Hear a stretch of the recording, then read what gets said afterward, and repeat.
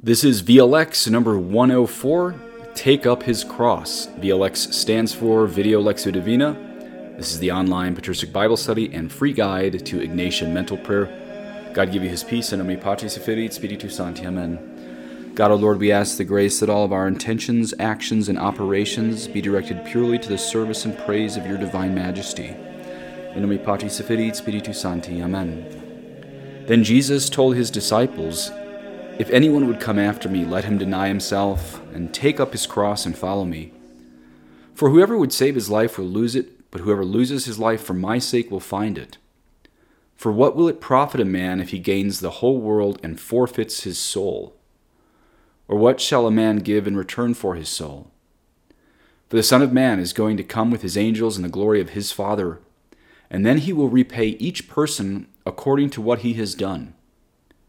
Truly I say to you, there are some standing here who will not taste death until they see the Son of Man coming in his kingdom."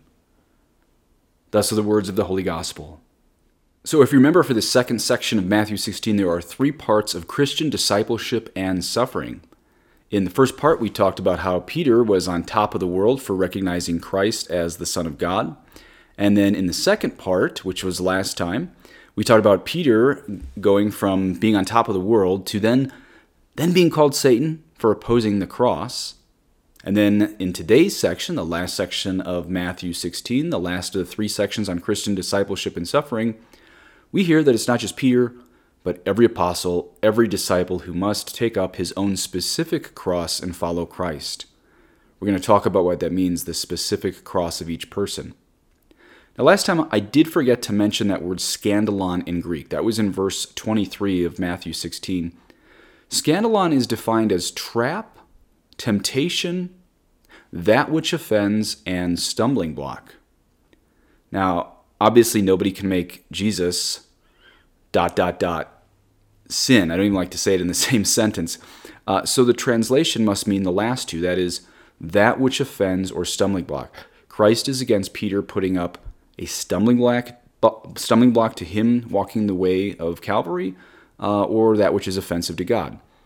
Divine Intimacy, that book that I'm using, and I think some of you other people are also using that for your meditation for Lent and hopefully the whole year. It says, "Our model is Jesus, who, although exempt from the incitements of concupiscence, willed to be tempted by the devil for us in order to have compassion on our infirmities," quoting Hebrews 4:15.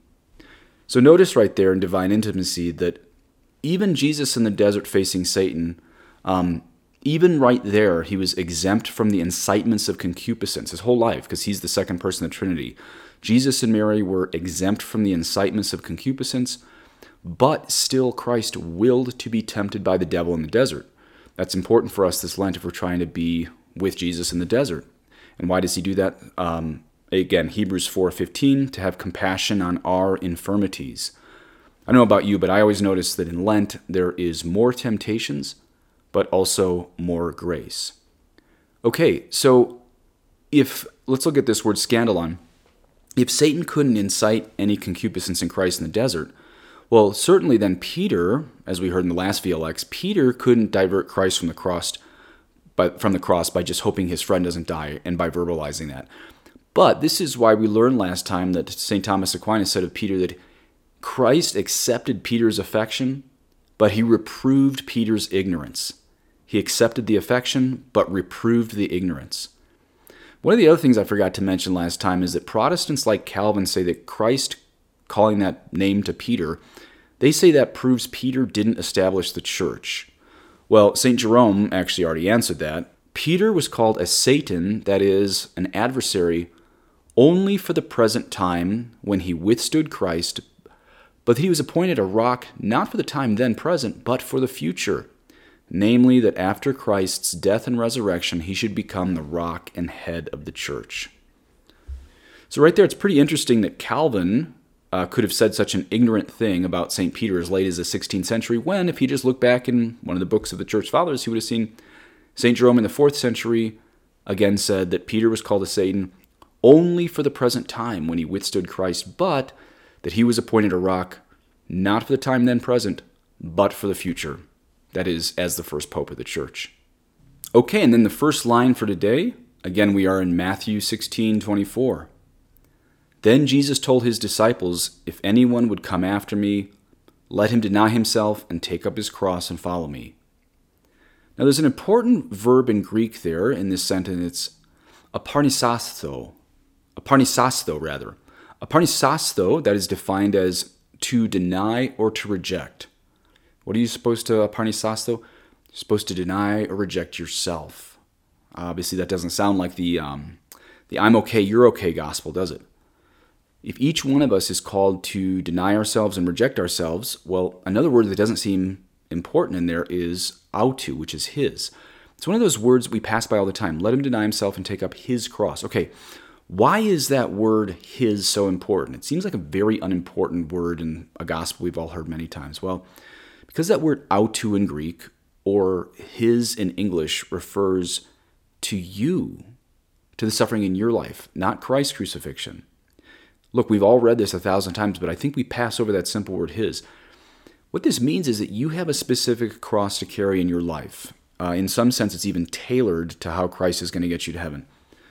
The point of suffering is to get to heaven, not because suffering in and of itself is good. Saint Bernadette said, "Why must we suffer? Because here below, pure love cannot exist without suffering." I think we hear that from Saint Bernadette and we think, oh, that's just a sweet phrase from a little French saint. But I believe at the heart of that quote is really asserting that this planet is just saturated in original sin and actual sin. Think about it. What does love in heaven look like? Well, just pure glory. There's no suffering. But what does love look like when it clashes with sin and Satan on earth? It looks like a crucifixion. Again, Saint Bernadette, why must we suffer? Because here below, pure love cannot exist without suffering. That means that this earth is, well, really nasty, and that when love clashes with this nasty earth, what do you see? You see a crucifixion. Which is why Christ says, let him take up his cross. That is your specific cross on this, it's a beautiful earth, but it's a very nasty earth. And that doesn't mean we're sinless and we're just clashing with a world of sin like Christ, who is sinless, who clashed with it. But as we start to follow Christ more, we're going to feel that clash even more. And that's the only way to follow Christ through this valley of tears, is by carrying your specific cross. Now, that doesn't mean that we reject the personality God has given us, but we do deny our passions of concupiscence, and we should expect to suffer for Christ. Again, why must we suffer? Because here below, pure love cannot exist without suffering. Now, if God had left us to our own devices, we all would have gone to hell. God was not obliged to come to earth to become incarnate and to die on the cross. That is pure mercy. Our whole human family rejected God in the garden, and so it would not be unjust for every person in history after Adam and Eve to go to hell. But Christ came to earth, and he died for us. And what's so amazing is when he says, take up your cross, he, the sinless one, is not asking us to do something he hasn't done. Isn't that amazing? And Father Lapide has some amazing things to say about that. It says, if Christ were saying, you will not be the first on the cross in death and martyrdom. I, your captain, will go before you. Therefore, just follow me, because I will precede you, not only by my example, but by my help. And I will make you certain of victory and the crown, if only you will follow me and earnestly cooperate with my grace. Then he points to something, I think in pagan or Roman history, says, thus Cato, before his soldiers going through the sands of Libya, used to say, test your dangers ahead of time by mine, for I will command nothing but what I first do myself. I will give no order unless I myself shall be your leader and guide in carrying it out. Isn't that awesome that a general in war shouldn't be sitting in the back and just watching everybody go and die? The greatest generals in war, they go first. They take the initial hits. And this is what Father Lapide is saying Christ did as our captain. He took the original hits. We're just to follow him. How many leaders in world countries now want all these people to go die for their pet projects, but they are not willing to die? Christ, our captain, went and did that. There's some great quotes from Father Lapide. It's a little bit long, but I'd encourage you to stick with me because this is really great stuff today on verse 24. He also says, it's as if Christ were saying, if you will come after me and follow me, O Peter, deny and renounce this judgment of thine about me and your too human affection, so that you may follow and embrace the decree and the will of God, who wills that I suffer and die. Be willing to act in all of your judgments, desires, affections, and notably in the death of the cross as God has appointed for you, that you may embrace that will, although nature and natural affection would dread it. Then Father Lapide a little bit later quotes Pope St. Gregory the Great, that great pope about 1,500 years ago. And, this really answers this question. I think a lot of people today, everyone's so obsessed with what's human. Everyone says, well, it wouldn't be human to do that. Well, what about what's divine? Of course, Christ is 100% human, but what's really missing in the spirituality of most Catholics today? That which is human or that which is divine? We are called to be divinized in Christ. Notice that what we think is so great about ourselves, what is so human about ourselves, isn't what we're supposed to be in life. We're supposed to be closer to what Adam and Eve were before the fall, and we kind of have no idea what that is. This is why we have to take up our cross. Pope St. Gregory the Great says, Christ does not say, let him deny his riches, but let him deny himself, so that a man should go away from himself and become a stranger to himself. Yes, that he should leave off to be what he was and begin to be what he was not, and become, as it were, a new and another man. Pope St. Gregory the Great continues, we have become something different through our fall into sin from that which we were framed to be by nature. What we have done is not in keeping with what we were made to be. Let us leave therefore ourselves as we have made ourselves by sinning, and let us remain ourselves such as we have been made by grace. Behold, he who is proud, if he has been converted to Christ, has been made humble. He has left himself. If a lustful man has changed his life and become continent, he likewise has denied what he was. And Father Lapide adds this, he says, for as in baptism we renounce Satan, and as it were, abjure him, so ought we fully to deny, as it were, abjure ourselves, that is, our lusts. For these are more inimical to us and our salvation than the devils themselves. For we dread the devil himself, but our lusts deceive us by their flattery and profess to be our friends. Can you imagine if modern Catholics feared sixth commandment sins as much as they did diabolical possession? But this is what Father Lapide is talking about right here. This renunciation must extend to life itself and death, even the most ignominious death on a cross, says St. John Chrysostom, so that we would rather undergo it than turn away from God's will, even in a single point. St. Basil says, self-denial is nothing else than the utter forgetfulness of all things from one's former life spent in vice, and the relinquishing of one's own will. Herein lies perfect self-denial. If someone has reached the point where he is not concerned in the least about his life, no matter how much talk there may be about his death.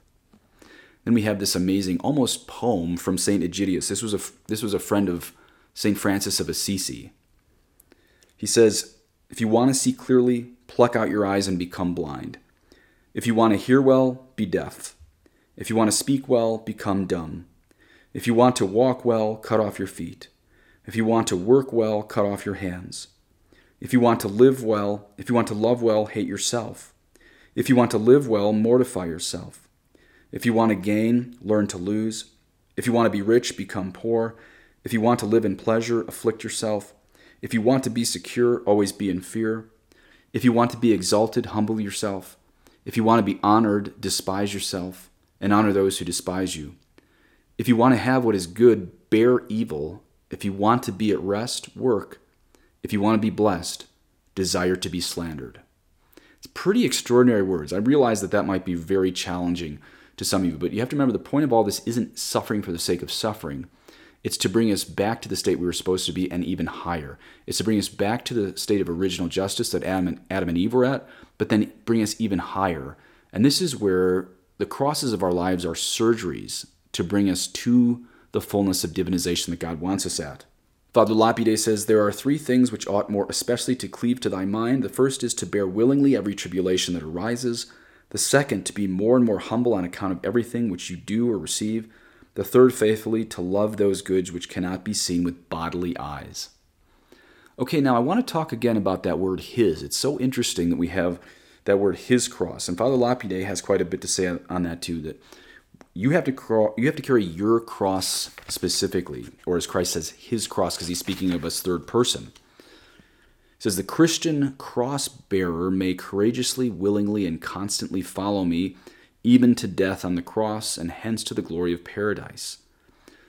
So remember, as I said before, the point is to suffer into paradise, not because suffering is good in and of itself. Some trouble will occur to everyone, which should be borne bravely and patiently. His cross, that is, first his own cross. His cross, that is, commensurate with your strength and your desires, rather commensurate with his strength and his desires, for God will not suffer you to be tempted beyond which you are able. His cross, that is, decreed by God from eternity for his good. His cross, that is, the one which someone has within himself by suffering or imposes upon himself by self-denial or makes his own by compassion. Then St. John Chrysostom says, malefactors often suffer such grievous things, lest you suppose, therefore, that simply to suffer evil is enough. He adds the reason for suffering. And what is it? So that by doing or suffering all those things mentioned, you might follow him, so that you might bear them all for his sake, that you might have the fullness of virtue. So what St. John Chrysostom is saying there is suffering is not enough. The point of the suffering is to follow Christ. People who are in solitary confinement waiting for death row, they live horrible lives. I've seen it. That doesn't mean they're following Christ. Maybe some of them are. Some of them had great conversions. I'm not saying they're not. But great suffering isn't enough. The whole point of any suffering in your life is to make you more fit to follow Christ himself. On the other hand, if following Jesus doesn't cause you to suffer in some way, well, then you're probably not following Jesus. Okay, let's look at the next verse. Verse 25. For whoever would save his life will lose it, but whoever loses his life for my sake will find it. Let's look at a couple interesting words in Greek here. The word psuchin means both life and soul. And we lose both if we exchange these beastly pleasures of this life for an eternity with the angels. Now, there's many priests and even a famous bishop who says, we may reasonably hope that all people will be saved. We may reasonably hope that all people will be saved. These people probably hear traditionalists attack them. They probably think that we traditionalists want people in hell. Nothing could be farther from the truth. But here's my problem with the people who say that we can reasonably hope that all men be saved. If you say, bottom line, we may reasonably hope that all people will be saved, then the practical outcome is that you obtain Jesus, people obtain Jesus in heaven, whether you carry your cross or not, which is the exact opposite of the gospel today. Whoever would save his life will lose it, but whoever loses his life for my sake will find it. Do you see how dangerous it is to reject the magisterium's interpretation of the Bible for your own new interpretations? It literally leads others to hell. It literally leads people to think you can have Jesus without the cross. The fact is this, from today's gospel, you cannot follow Jesus without carrying your cross. And if you refuse your cross, there are eternal consequences. But if there's no eternal consequences, then today's gospel is false. And if today's gospel is false, then the whole thing is false. Which is why I'm going to say to you, anytime someone says to you, we may reasonably hope that all people will be saved, turn off such material heresy and run the other way. Let's talk about the difference between material heresy and formal heresy. Material heresy is when you speak error against divine revelation. Formal heresy is after you have been caught doing that via a canonical trial. But we don't really have canonical trials anymore, so we can't really say someone's a formal heretic, but we can say, hey, the thing that you're saying is material heresy. To say we don't know if anyone is in hell, is that actually material heresy? Yes, it is. Because the Council of Trent, chapter 3, session 6 says, but though Christ died for all, yet all do not receive the benefit of his death, but those only to whom the merit of his passion is communicated. Because as truly as men would not be born unjust, if they were not born through propagation of the seed of Adam, since by that propagation they contract through him, when they are conceived injustice as their own, so if they were not born again in Christ, they would never be justified, since in that new birth there is bestowed upon them, through the merit of his passion, the grace by which they are made just. So if you don't believe the Bible that not everybody goes to heaven, well, here again is the Council of Trent infallibly saying that there are people, human beings, in hell. But though Christ died for all, yet all do not receive the benefit of his death, but those only to whom the merit of his passion is communicated. Not all receive the benefit of his death. That's infallible church teaching right there. And if you deny that, well, I can't call you a formal heretic since you haven't had a canonical trial, but you are espousing material heresy if you even say we don't know if anyone is in hell, because again, the Council of Trent right there infallibly says that there are some people in hell. And I will debate anyone, any place, any time, any forum, including my own podcast, including bishops, who say it's not material heresy to espouse even the notion we don't know if there are people in hell. Yes, we do. It's in the Bible. It's in Trent. It's in all the saints.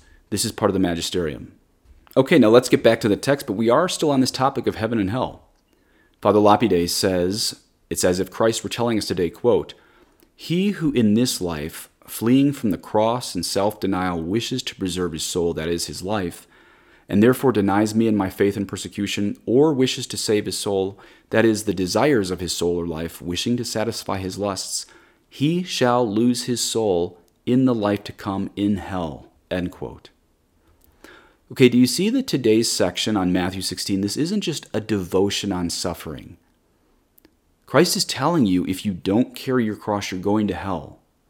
Today is entirely about heaven and hell, not mainly a devotional outlook on the difficult parts of our life. It is that. It is a devotional outlook on the difficult parts of our life, but it's mainly saying, if you don't carry your cross, you're going to hell. These aren't my words. This is Christ's. Okay, one more Greek word to look at there in verse 25. The word is heurisse. Heurisse is the verb, and in the perfect conjugation of it, it's heureka, which, maybe you can hear it, this is the exact same word as our English eureka. That's the line from the gold rush guys in California about 150 years ago. And when they found gold, as you know, they would yell, eureka. Well, it's actually Greek. And it actually works perfectly today in our meditation because when you think about that, whoever loses his life for my sake will eureka it, find it. Just imagine the excitement of finding gold after searching for years in California, maybe 150 years ago. That's a fraction of the excitement we should have to take up our cross and follow Christ. Why? Because suffering's good? No, because we carry the cross to paradise. That's the key to paradise. That's the key to heaven. That's the key to being with Jesus, is a little bit of suffering for 100 years to be trillions and trillions and trillions of years with Christ in the beatific vision. It's actually very, very small. Okay, verse 26, "For what shall it profit a man if he gains the whole world and forfeits his soul? Or what shall a man give in return for his soul?" Imagine someone who owns islands and yachts and numerous mansions around the globe. And then, maybe on one of his yachts, one little vessel bursts in his brain and he begins an eternity in hell. Or maybe heaven via purgatory if by some miracle he accepted a gift of perfect contrition at the end. But by the way, that takes tremendous humility and love. You have to lead up to that. But let's say he goes to hell, God forbid. But if he goes to hell, how many times in his eternity of burning and being tortured by demons will he wish that just maybe one of those servants on his islands or someone driving his yacht had whispered in his ear, "What will it profit a man if he gains the whole world and forfeits his soul?" You see, you only have one soul. What can you pay for it? The word in Greek there is antalagma. Antalagma means compensation, trade, price, ransom, something given in exchange. As you know, Jesus already paid that on the cross for you. Only Jesus can purchase your soul. And he has already carried your sins and most of your suffering. You're only called to carry a small amount of your suffering. And even then, you have Christ's strength to do it. And this is carrying yourself away from sin. How hard is that? Nothing compared to hell. And this is why our Lord again says today, "If anyone would come after me, let him deny himself and take up his cross and follow me." It's specific to your life. It's enduring the pains of life, the things that have come your way by natural reasons, and the things that have come your way by suffering for Christ. Doesn't mean we have to like him, but we just have to carry our cross through life. Father Lapide says, "Here indeed the soul is able to redeem her falls by repentance, by tears, and by good works. But in the day of judgment there will be no more opportunity for repentance and redemption. Behold therefore the deceit of Satan and the folly of man. Satan buys the soul of a sinner from him at the cheapest rate, for the brief pleasure of gluttony, of luxury, and so on. St. Bernard says he offers an apple and deprives him of paradise. Very striking words there from Father Lapide. Behold the deceit of Satan and the folly of man. Think of what Satan's tempting us with. The minimum amount of pleasure that he gives a soul he's trying to bring to hell, for what that person would trade an eternity of heaven for, it's just insane. But that's why he says the folly of man. That is insanity. It's as if Christ were to say, O apostles, and you who believe in me, deny yourselves, take up your cross and follow me. Because for these difficult and heroic deeds of yours, I shall praise you on judgment day before the whole world, and will share with you my happiness and glory in the kingdom of heaven. But those who have fled self-denial, the cross, and the imitation of me, and have followed their pleasures and desires, I shall rebuke and condemn them to hell, and that for all eternity. You must choose one of these two fates. One or the other awaits you infallibly. You see how the saints all put the emphasis on heaven and hell on carrying the cross? Again, this isn't devotional. This is the most important decision you can make of your life, if you're going to take up your cross and follow Jesus or not. This is going to affect you for trillions and trillions of years. It's not just a devotional decision for how good of feelings you have in listening to a VLX section. This is the trajectory of eternity for your life. St. Jerome asks us, does the infinite vastness of the desert frighten you? But do you walk with paradise in mind? You are delicate, brother, if you will rejoice here with the world and reign after with Christ. That day will come, it will surely come, in which this corruptible and this mortal shall put on incorruption and immortality. Blessed is the servant whom the Lord shall find watching. Then, when the earth with its inhabitants shall tremble at the sound of the trumpet, you will rejoice. When the Lord shall come to judge, the world shall groan mournfully. All classes of people shall then strike their breasts. Then shall the most mighty kings tremble in their nakedness. Verse 27, for the Son of Man is going to come with his angels in the glory of his Father, and then he will repay each person according to what he has done. Okay, I have a lot of good non-Catholics listening to this series, so I don't like to go too deep into Catholic Protestant apologetics, but I have to say right here, the notion of faith alone to be saved is totally disproved in this sentence here. Matthew 16, verse 27. Because the word in Greek there is praxin, same word as praxis. Praxis is same word as Acts of the Apostles, as in the book of the Bible. So what do we have here in verse 27? It says, Christ is going to repay everyone according to what? According to their emotions, according to their thoughts, according to their feelings, according to maybe if they just gave their life to Jesus once at an altar call when they were 15. No, at the end of time, Christ himself here says he is going to repay each person according to his praxin, that is his deeds, his acts, his actions. When? At the end of the world, when the Son of Man comes with his angels in the glory of his Father. And by the way, if you're doing the imaginative way of prayer, I think this might be a really good thing to meditate on. I mean, imagine Christ returns before you die. Yeah, we don't know which generation of Christians that will happen to, that Christ returns before they die, but it will happen to one generation of men and women. So imagine Christ returns before you die, as lightning goes from east to west, as he says elsewhere in the Bible. Well, did you ever think your deeds would matter at that moment? Or just Christ's glory? Well, both. First Christ's glory, but all of your deeds are going to be seen in light of that. So picture that, all your deeds being exposed. The Son of Man is going to come with his angels in the glory of his Father, and then he will repay each person according to what he has done. Now, this has been a pretty scary VLX, but don't just picture your bad deeds, but thank God for the good praxis, the good acts, the good deeds that you've done, because you only did those by his grace anyway. So see Christ not just coming in glory, but specifically with all of the angels in the glory of his own Father, that is God the Father. Might be a great meditation if you're doing the imaginative way of prayer. Okay, the last verse. Truly I say to you, there are some standing here who will not taste death until they see the Son of Man coming in his kingdom. Okay, a lot of modern biblical scholars, they blasphemously say that this was a mistake of Jesus, or rather the Bible writers, since, they say, look, Jesus didn't come in glory before the death of the first generation of Christians. Jesus didn't come in glory before the death of the apostles. Therefore, this must be a false line of the Bible. God forgive me for even saying such blasphemy. But Father Lapide says Christ's words here, these are a reference to the transfiguration already, which, by the way, is Matthew 17's first section. So that'll be the next VLX we do, is the transfiguration.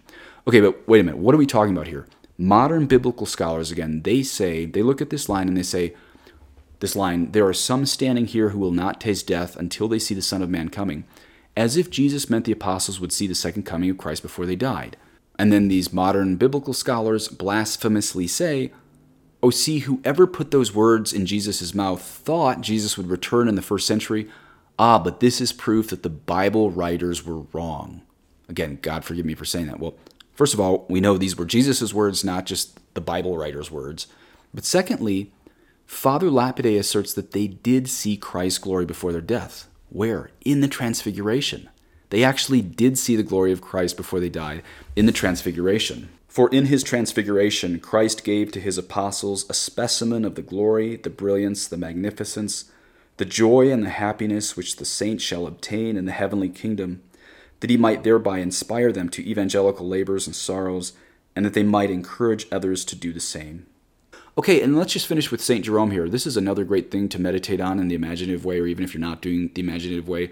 I want to give you the words of St. Jerome, because after we talked about hell so much, let's look at heaven. St. Jerome really places all of today's scary words in the glory of heaven. So we're going to close with this great quote from him. St. Jerome encourages Eustochium, "Go forth," he says, "for a little space from thy prison, and picture to your eyes the reward of your present labors, which eye has not seen, nor ear heard, neither has it entered into the heart of man. What sort of day will it be when Mary, the mother of the Lord, will meet you with choirs of virgins? When after Pharaoh with his host has been drowned in the Red Sea, she will sing the antiphon to the responsive choirs as she bears the timbrel. Let us sing to the Lord, for he has triumphed gloriously, the horse and his rider cast into the sea. Then will Tekla joyfully fly to embrace you. Then, too, the spouse himself. He will meet you and will say, Arise and come, my kinswoman and my fair one. For behold, the winter is past, the rain is over. Then the angels shall wonder and say, Who is this that comes forth as the morning, beautiful as the moon, chosen as the sun? Then the little ones, lifting up the palms of victory, shall sing with the concordant voice, Hosanna in the highest. Blessed is he that comes in the name of the Lord, Hosanna in the highest. Then the 144,000 before the throne and before the elders shall hold their harps and shall chant the new song.